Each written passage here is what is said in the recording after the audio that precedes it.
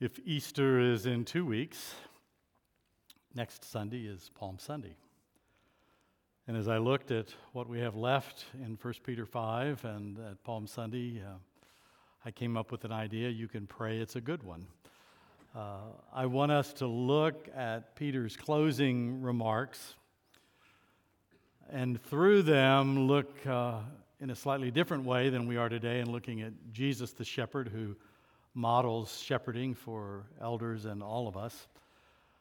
But then look as a prime example with what Peter learned during his discipleship under Jesus, what Peter learned in the time of the Passion, what Peter learned with the Palm Sunday entry of Jesus that kind of helps us wrap it all together and look at the true grace of God.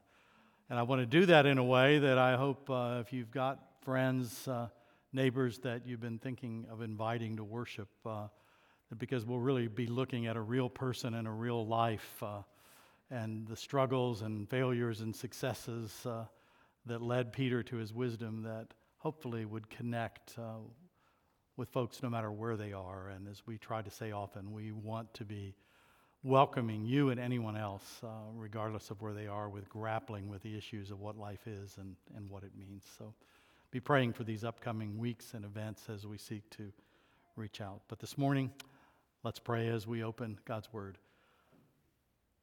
Father, we honor you. We acknowledge that it's your Word. We acknowledge that we need you and your Word. Would you be the teacher? Would you make Jesus shine? We pray in Jesus' name. Amen. On being a shepherd and being shepherd. Peter talks about all of that in these first 5 verses as we prepare for the Lord's table. 2 points: shepherds must be shepherded into shepherding. It doesn't just happen. And I think so often we, at whatever level, elect and install and ordain people into office, sometimes as pastors, as ruling elders, and hopefully we try to do a good job in preparation, but we don't think about the fact that it isn't just what we know, it's the wisdom we have and how we are moving forward in our journey to be shepherds. Shepherds must be shepherded into shepherding. Here are these first 4 verses. Peter says, "So I exhort the elders among you, as a fellow elder, and a witness of the sufferings of Christ, as well as a partaker in the glory that is to be revealed.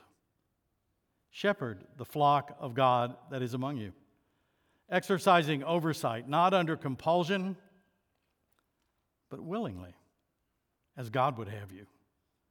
Not for shameful gain, but eagerly, not domineering over those in your charge, but being examples to the flock. And when the chief shepherd appears, you will receive the unfading crown of glory." Because this is not just a sermon, but in effect a communion meditation to lead us to the table, I need to be brief on some things. But please note that Peter begins in a way I think that models everything that he's saying. It's not wrong when Paul plays the apostle card at the beginning of his letters. It's most appropriate and necessary. But it's interesting here that Peter doesn't call himself an apostle, though he certainly is. He says, "I'm a fellow elder along with you, the elders that are in the fledgling churches in North Asia Minor," to which he writes. And he writes as a witness of the sufferings of Christ and a partaker of the hope that is yet to come, which he's talked about in the earlier chapters. And it's with that he commands those who are elders in these churches to shepherd the flock of God that is among them, exercising their oversight, not under compulsion, but willingly, as God would have you. So shepherds must be shepherded into shepherding, and they must be shepherded into a willingness to partake in Christ's sufferings. And those of you who are or have been elders of a church, I think will understand something of that. A brother I love deeply out in Oklahoma, somebody asked him, he was clerk of our session when I was there, what changed when you were ordained as an elder? And put very simply, what he said was, I never went to church and looked at the church the same again. He said, I had no idea how true that was going to be. That in a new way, I bore the weight of what happened and what happens in the church. And as elders grow, they grow into that, which is why we are to encourage them. And think about Asia Minor. We don't know a lot, but it's interesting. This is probably a circular letter like some of Paul's that went to many churches, and I don't have time to go into the Greek grammar of the passage, but if we looked at it, I could show you that it's, I think, at least a legitimate interpretation to consider that some of these churches were house churches. They may have been made up of people that were literal exiles, not just because we're not in the new heavens and the new earth yet, but because they'd been chased out of Rome or other places. And so perhaps local bodies and house churches hadn't even gotten to the places of officially ordaining elders yet. But if that's the case, Peter is saying the elders that are among you, those maybe that were elders in churches in Rome, those who show the years, not just in age, but in wisdom. You know, sometimes when people grow old, they don't grow wise. I was chatting with one of you out in the foyer half hour before the service and talking about, the fact that as I look back over my decades of ministry now, I don't like thinking how many there have been, the people that have impressed me the most are both women and men who grew more joyful in Jesus the older they got. Never soured. Never because they'd seen more darkness even in the church than people younger. Never got cynical. Because they really understood the gospel and how much we need it. And that it's no surprise when there's brokenness even in the church. So I think there's a lot in Peter's words to these elders as well as to the youngers. We don't know exactly what that term means, except that they weren't elders, either in the sense of being officers or of having come yet to a stage of life where they realistically were looked at as being wise and experienced in many areas, though still very imperfect. And in this area where persecution was growing, to take on the role of shepherding was to take on a personal cost and risk as you dared step into lives and situations when people were being mistreated unjustly that were part of the flock. And even your presence with people as it became known that you were an elder in this group of Christians, whoever this strange new sect was, you could cause hurt to others by daring to minister to them and them being seen with you. It is not simple, and it may become more complicated even here in our culture, in our country. Willing to partake in Christ's sufferings, shepherded into choosing more delight in future glory than present. I've seen a few men over the years who sought office and showed it if they got it because they felt it made them more honorable in the church. Those that have been at it for a while know that it may give them a little bit of honor, but it gives them a lot of blame too. It cuts both ways. And there's got to be a willingness if you step into leadership to take the hits. And the only real motivation to not become cynical or bitter that will keep you joyful in Jesus is delighting in what you know is yet to come and that it's worth it all. Because it's then that every man will get the praise of God that he deserves. And ultimately, it's the praise that we get because we're in Jesus. And any crown we get, as Peter talks about a crown here, look at, I think it's Revelation 5, where the 24 elders give their crowns back to Jesus. Because when we get a crown, we know it wasn't because of us. It's because Jesus made us more like him. And the elders that Peter addresses know that they themselves are the fulfillment of God's promises. I put these verses, I think, in your outline. If not, you may want to jot them down. No, I don't think I have them there. Jeremiah 3:15. Jeremiah 3:15. And I will give you shepherds after my own heart, God promises. Why? Because they had shepherds, Israel had shepherds that didn't seem to be having after God's heart the way that King David was. And even he was so broken. Shepherds after my own heart who will feed you with knowledge and understanding. Jeremiah 23:4. I will set shepherds over them who will care for them, and they shall fear no more nor be dismayed, neither shall any be missing, declares the Lord. The John 10 passage that we read this morning, the good shepherd cares for his sheep. Eagerness. The passage calls for an eagerness of love, of caring. And eagerness, I think, comes from a love for smelly sheep. I had the first church I was a senior pastor at, I had a lady, actually it was her husband, who told me she wanted to jump over the pew and shake me when I dared to call us smelly sheep.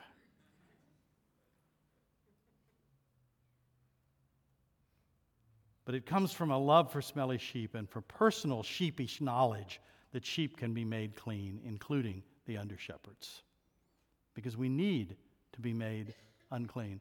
I read these words last week in David Powlison, who was head of the Christian Counseling Education Foundation until he died a couple of years ago, in his book, The Pastor as Counselor. And don't write yourself off in that title, because he sees counseling as pastors and elders training the sheep to have substantive conversations with people and applying the gospel into their lives.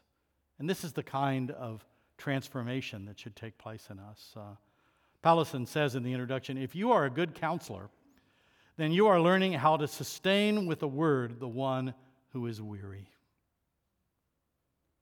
Because you're in the Word so much, not every time, but often, Scripture will come to mind that with a word you can bring encouragement. Isaiah 50 verse 4. This is wonderful, nothing less than your Redeemer's skillful love expressed in and through you. You've learned to speak truth in love, conversing in honest, nutritious, constructive, timely, grace-giving ways. That's wisdom. You deal gently with the ignorant and wayward because you know you are more like them than different. Every under-shepherd must know that. We have more in common with the weakest among us than we do with our Lord Jesus, who is our King and our Savior. You don't only do what comes naturally, but have gained the flexibility to be patient. I guess he's saying that patience doesn't come naturally. No, it's a fruit of the Spirit of God when we give ourselves over to God. To be patient with all, to help the weak, to comfort the faint-hearted, to admonish the unruly. What a job. You bring back those who wander just as God brings you back time and again. You're engaged in meeting the most fundamental human need, both giving and receiving encouragement every day. The most fundamental human need. That's why you don't have to be a pastor or an elder to shepherd and counselor. You can have ears to listen and to encourage with a word instead of to discourage or criticize. In becoming a better counselor, you are growing into the likeness of Jesus Christ. Number 5 on the front of the outline. Not domineering flows from, hear this, not being domineering over others, whatever the situation in life, business, church, anywhere for a believer, I believe flows from nothing else than the security we have in the arms of Christ Jesus, our shepherd. If I am really secure, and I know my real honor comes in the future, I don't have to be the big man on campus, the head dog in the pack, the domineering, strong, having everything together, senior pastor or director or elder or anything else. And domineering often flows, therefore, from diminished gospel security. If I lose people's respect, if they think I'm weak, then I won't be in charge in their eyes. If the people are godly and respect God's standards and ways of organizing things, they want to give respect to godly people. And people that both have strengths and are using them but also know their weaknesses, people will say, that's the kind of person I want to follow. Howard Hendricks, I don't know if I've shared this with you, but I loved a leadership conference I went to on him. He started it and boldly said, leaders, Webster says, are those who lead. And everybody laughed, about 500 of us. So simple. And then he said, don't let the simplicity of that fool you. If there are no followers, there is no leader. And I've seen a lot of men over the years that want to lead by being strong and always in control and everything else. And after a while, a lot of them have lost their followers, whether in business or in the church. Leaders must be strong, but strength is defined a different way in the Scriptures. That's why I touched on this passage last week. Let me read it quickly again. 1 Corinthians 4, 1 through 5. The Corinthians weren't always happy with Paul. Have you noticed that in 1 and 2 Corinthians? Paul writes, this is how one should regard us, as servants of Christ and stewards of the mysteries of God. Moreover, it is required of stewards that they be found faithful. But with me, it's a very small thing that I should be judged by you or by any human court. In fact, I do not even judge myself, for I am not aware of anything against myself, but I am not thereby acquitted, because I'm not aware of anything against myself. It is the Lord who judges me. I will be under judgment.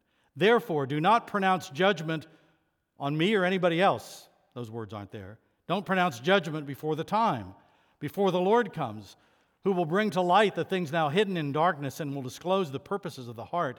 Then each one will receive his commendation from God. Discipline, yes, but don't miss that last phrase. He's talking as a believer to believers. Then everyone will receive commendation. Why? Because our commendation is from Jesus, because of Jesus, for Jesus' righteousness, for what he's built into our lives. And yet along the way, and even more so then, we will know how great our weaknesses were.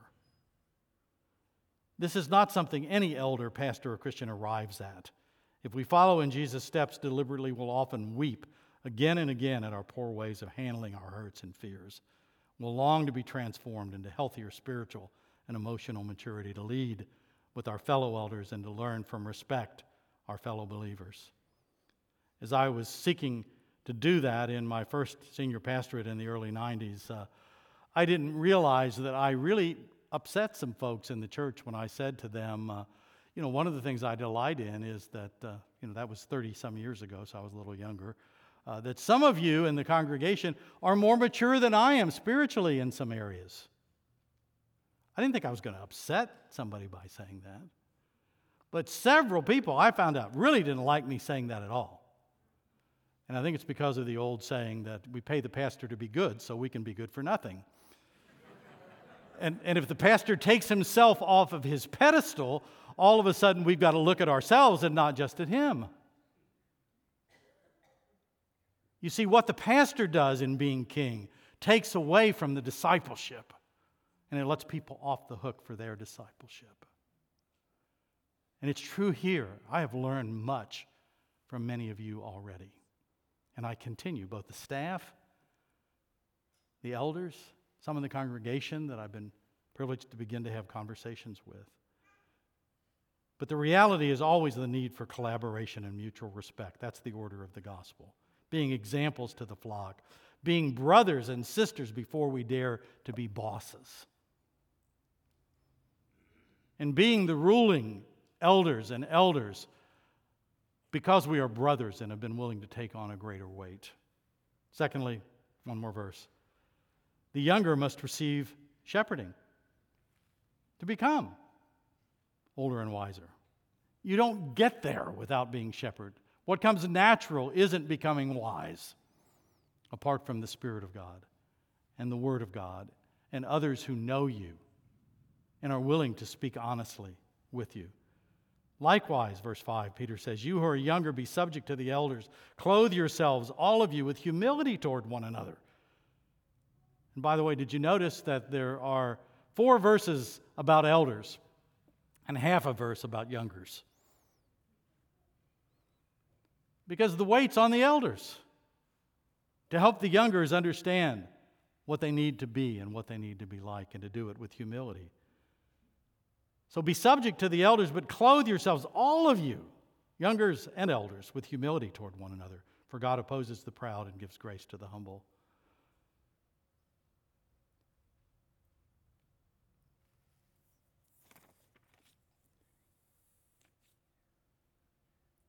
First point under the second heading, both chronological snobbery and failure to see according to the Spirit keep us from delighting in being appropriately subject to elders. If you are a younger person in our age, you have what C.S. Lewis called chronological snobbery, whether you know it or not.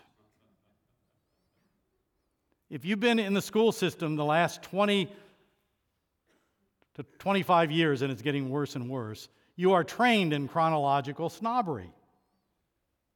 One person said, what is it? It's the assumption that the dominant intellectual fashion of the day makes every mode of thought from the past either suspect or irrelevant.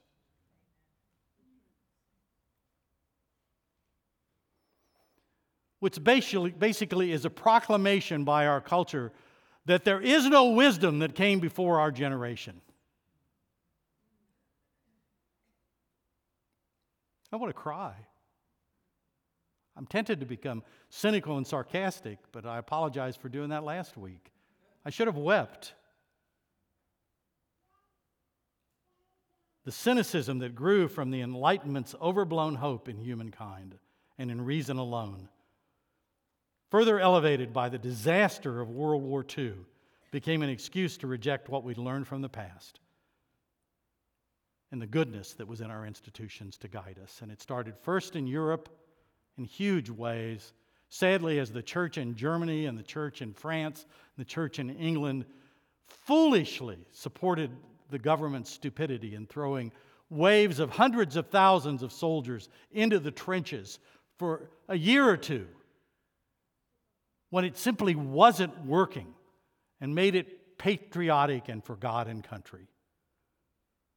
That's religious sentimentality, not the gospel. It doesn't mean there isn't legitimacy for certain kinds of war, and we don't have time to get into that. But that bled into the States, particularly after the Vietnam War and then all the other social changes. And sadly, this view fails to consider this chronological snobbery. The best of what we've learned in the past may not be the problem. Was it Pogo in the comics who said, we have met the enemy and he is us? It's not the lack of wisdom in the past, though imperfections for sure. It's the imperfection in each of us. As Alexander Solzhenitsyn said, the line between good and evil runs right down the middle of each one of us. And we can be led to become cultures of evil. Not only is racism systematic as well as individual, sin is systematic. And it gets into cultures to the place where they are so blind to what anybody wise has learned or said before them. 1 Corinthians 2, 12 through 14, about seeing with spiritual eyes.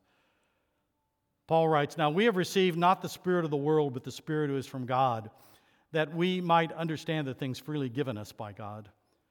And we impart this in words not taught by human wisdom, but taught by the Spirit, interpreting spiritual truths to those who are spiritual.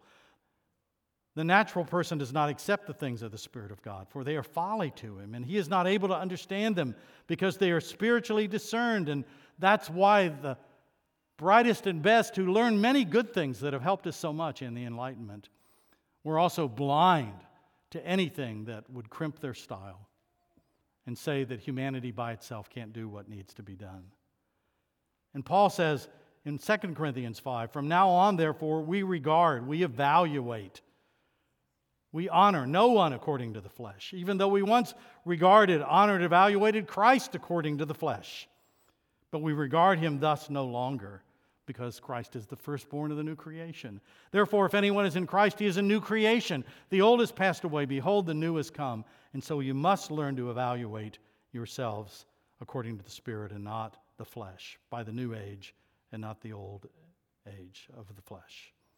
2, it's unwise. It's an unwise culture, which is a nicer way to say foolish. It's an unwise culture that doesn't honor wisdom. Been reading in Vern Poythress's new book, Redeeming Our Thinking About History, a God-centered approach. Because the new way of thinking about history says you can't learn anything. Language is power.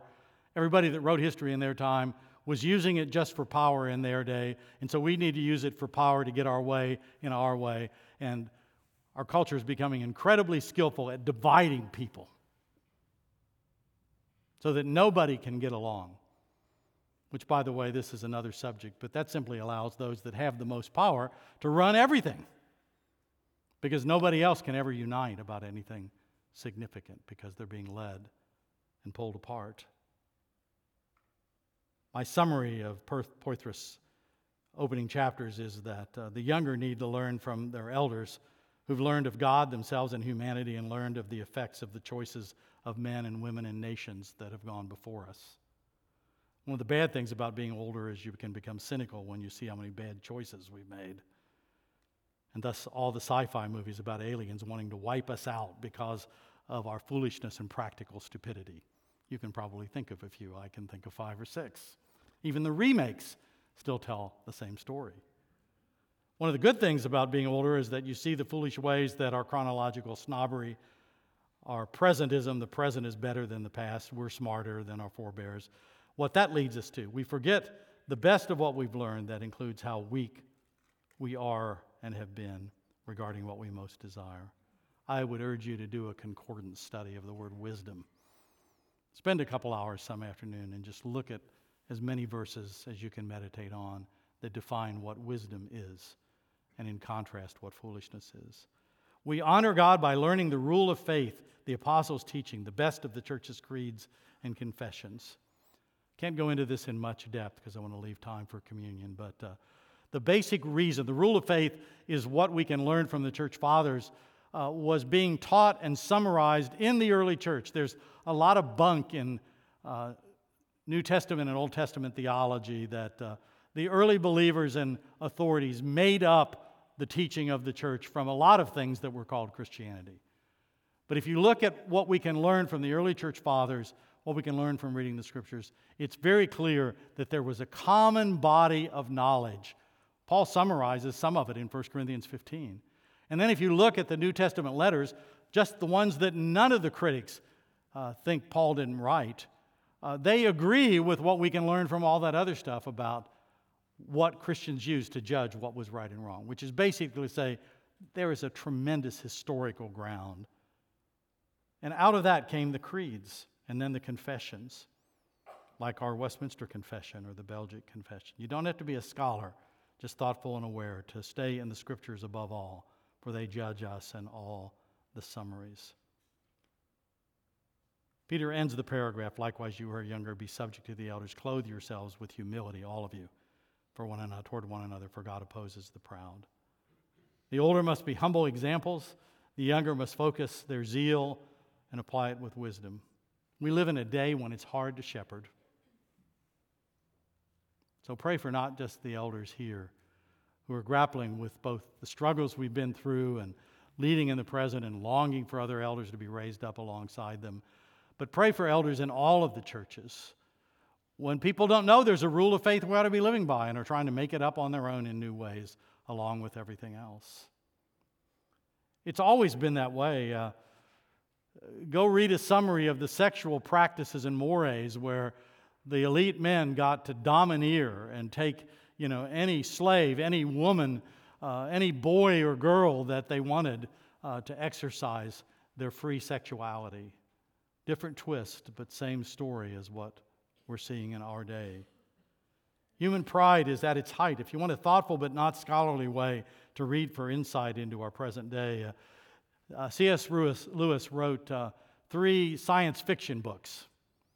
They're not nearly as well read, but they ought to be. And the third one is called That Hideous Strength. It's well worth reading, Out of the Silent Planet and Perelandra. But if you want to understand what happened with the Enlightenment culture and what happened with the Third Reich's experiments on children medically, read That Hideous Strength, and in narrative form, in a fascinating, wonderful in some ways, tearful in others, shows how common people get led into making decisions that move them away from honoring God with their neighbors. And what the Third Reich did came from Margaret Sanger, the founder of Planned Parenthood and other eugenicists in the U.S. The philosophy, the medicine started here. What do you think led to the forced sterilizations of some minority cultures? What do you think led Planned Parenthood to center their centers in the inner cities, focused on certain races and groups that they wanted to purify the culture from? That's American. It's not that we're pure and Germany was evil. That's a cop-out.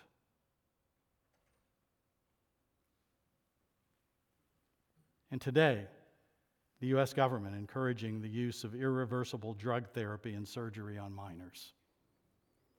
And I bring this up, please listen very closely as I wrap this up. Not to be political in any partisan way, but to seek to be a shepherd. And perhaps most folks who see themselves on different sides of these kinds of issues genuinely believe, I believe this, that they're trying to do good. I believe that. Because people being led to call all kinds of things good without much historical perspective or much knowledge of human nature in the past. The question is one of wisdom and historical perspective. And I want to put that in perspective by moving us to the end by reading a poem by a man I got acquainted with, wish I knew him better when I was in Miami. Ted Smith was the pianist for the Billy Graham Association for over 50 years. Incredible pianist and musician. And he worked on the music for the Hiding Place film, which came from Corrie ten Boom's book. And he got to know Corrie. And he wrote this poem dedicated for those who died at Corrie's camp in the Holocaust. And it's called Winter of 42. It had something to do with your name, something to do with your accident of birth. It was official. It was approved. It was the forced wearing of a yellow star, the beginning of an end, a chaos out of order. It was an accusation, an arrest, a camp, an oven, a scream, an efficiency. It was 6 million. It was official. It was approved. I think we might write an addendum regarding chemical or surgical attempts on children to change gender. It was government leaders finding leverage for breaking down tradition and future resistance. It was professors desiring to justify their own desires and longing to be the definers of all. It was doctors fearing the power blocks of financial and ethical suppression. It was teachers, tacitly, perhaps blindly, affirming, with good intent, an undefined self. It was corporate leaders fearing to stand up against the media megaphoned elites. It was Christians living for peace in the present, above the glory yet to be revealed. It was children being subjected to lifelong change. It was children being committed to pathways in which they had no real choice. It was the rule of demigod shepherds. It was official. It was approved. It's hard to shepherd. Brothers and sisters, I want you to long to come to this table this morning and to know that there is a shepherd who is trustworthy. Because sometimes the shepherds in the church even haven't been trustworthy, if you look at church history. No surprise. If you really believe the gospel, you will know the church is bound to be a mess at times. Because there are waves of people led, whether for the love of money, I didn't touch on that verse,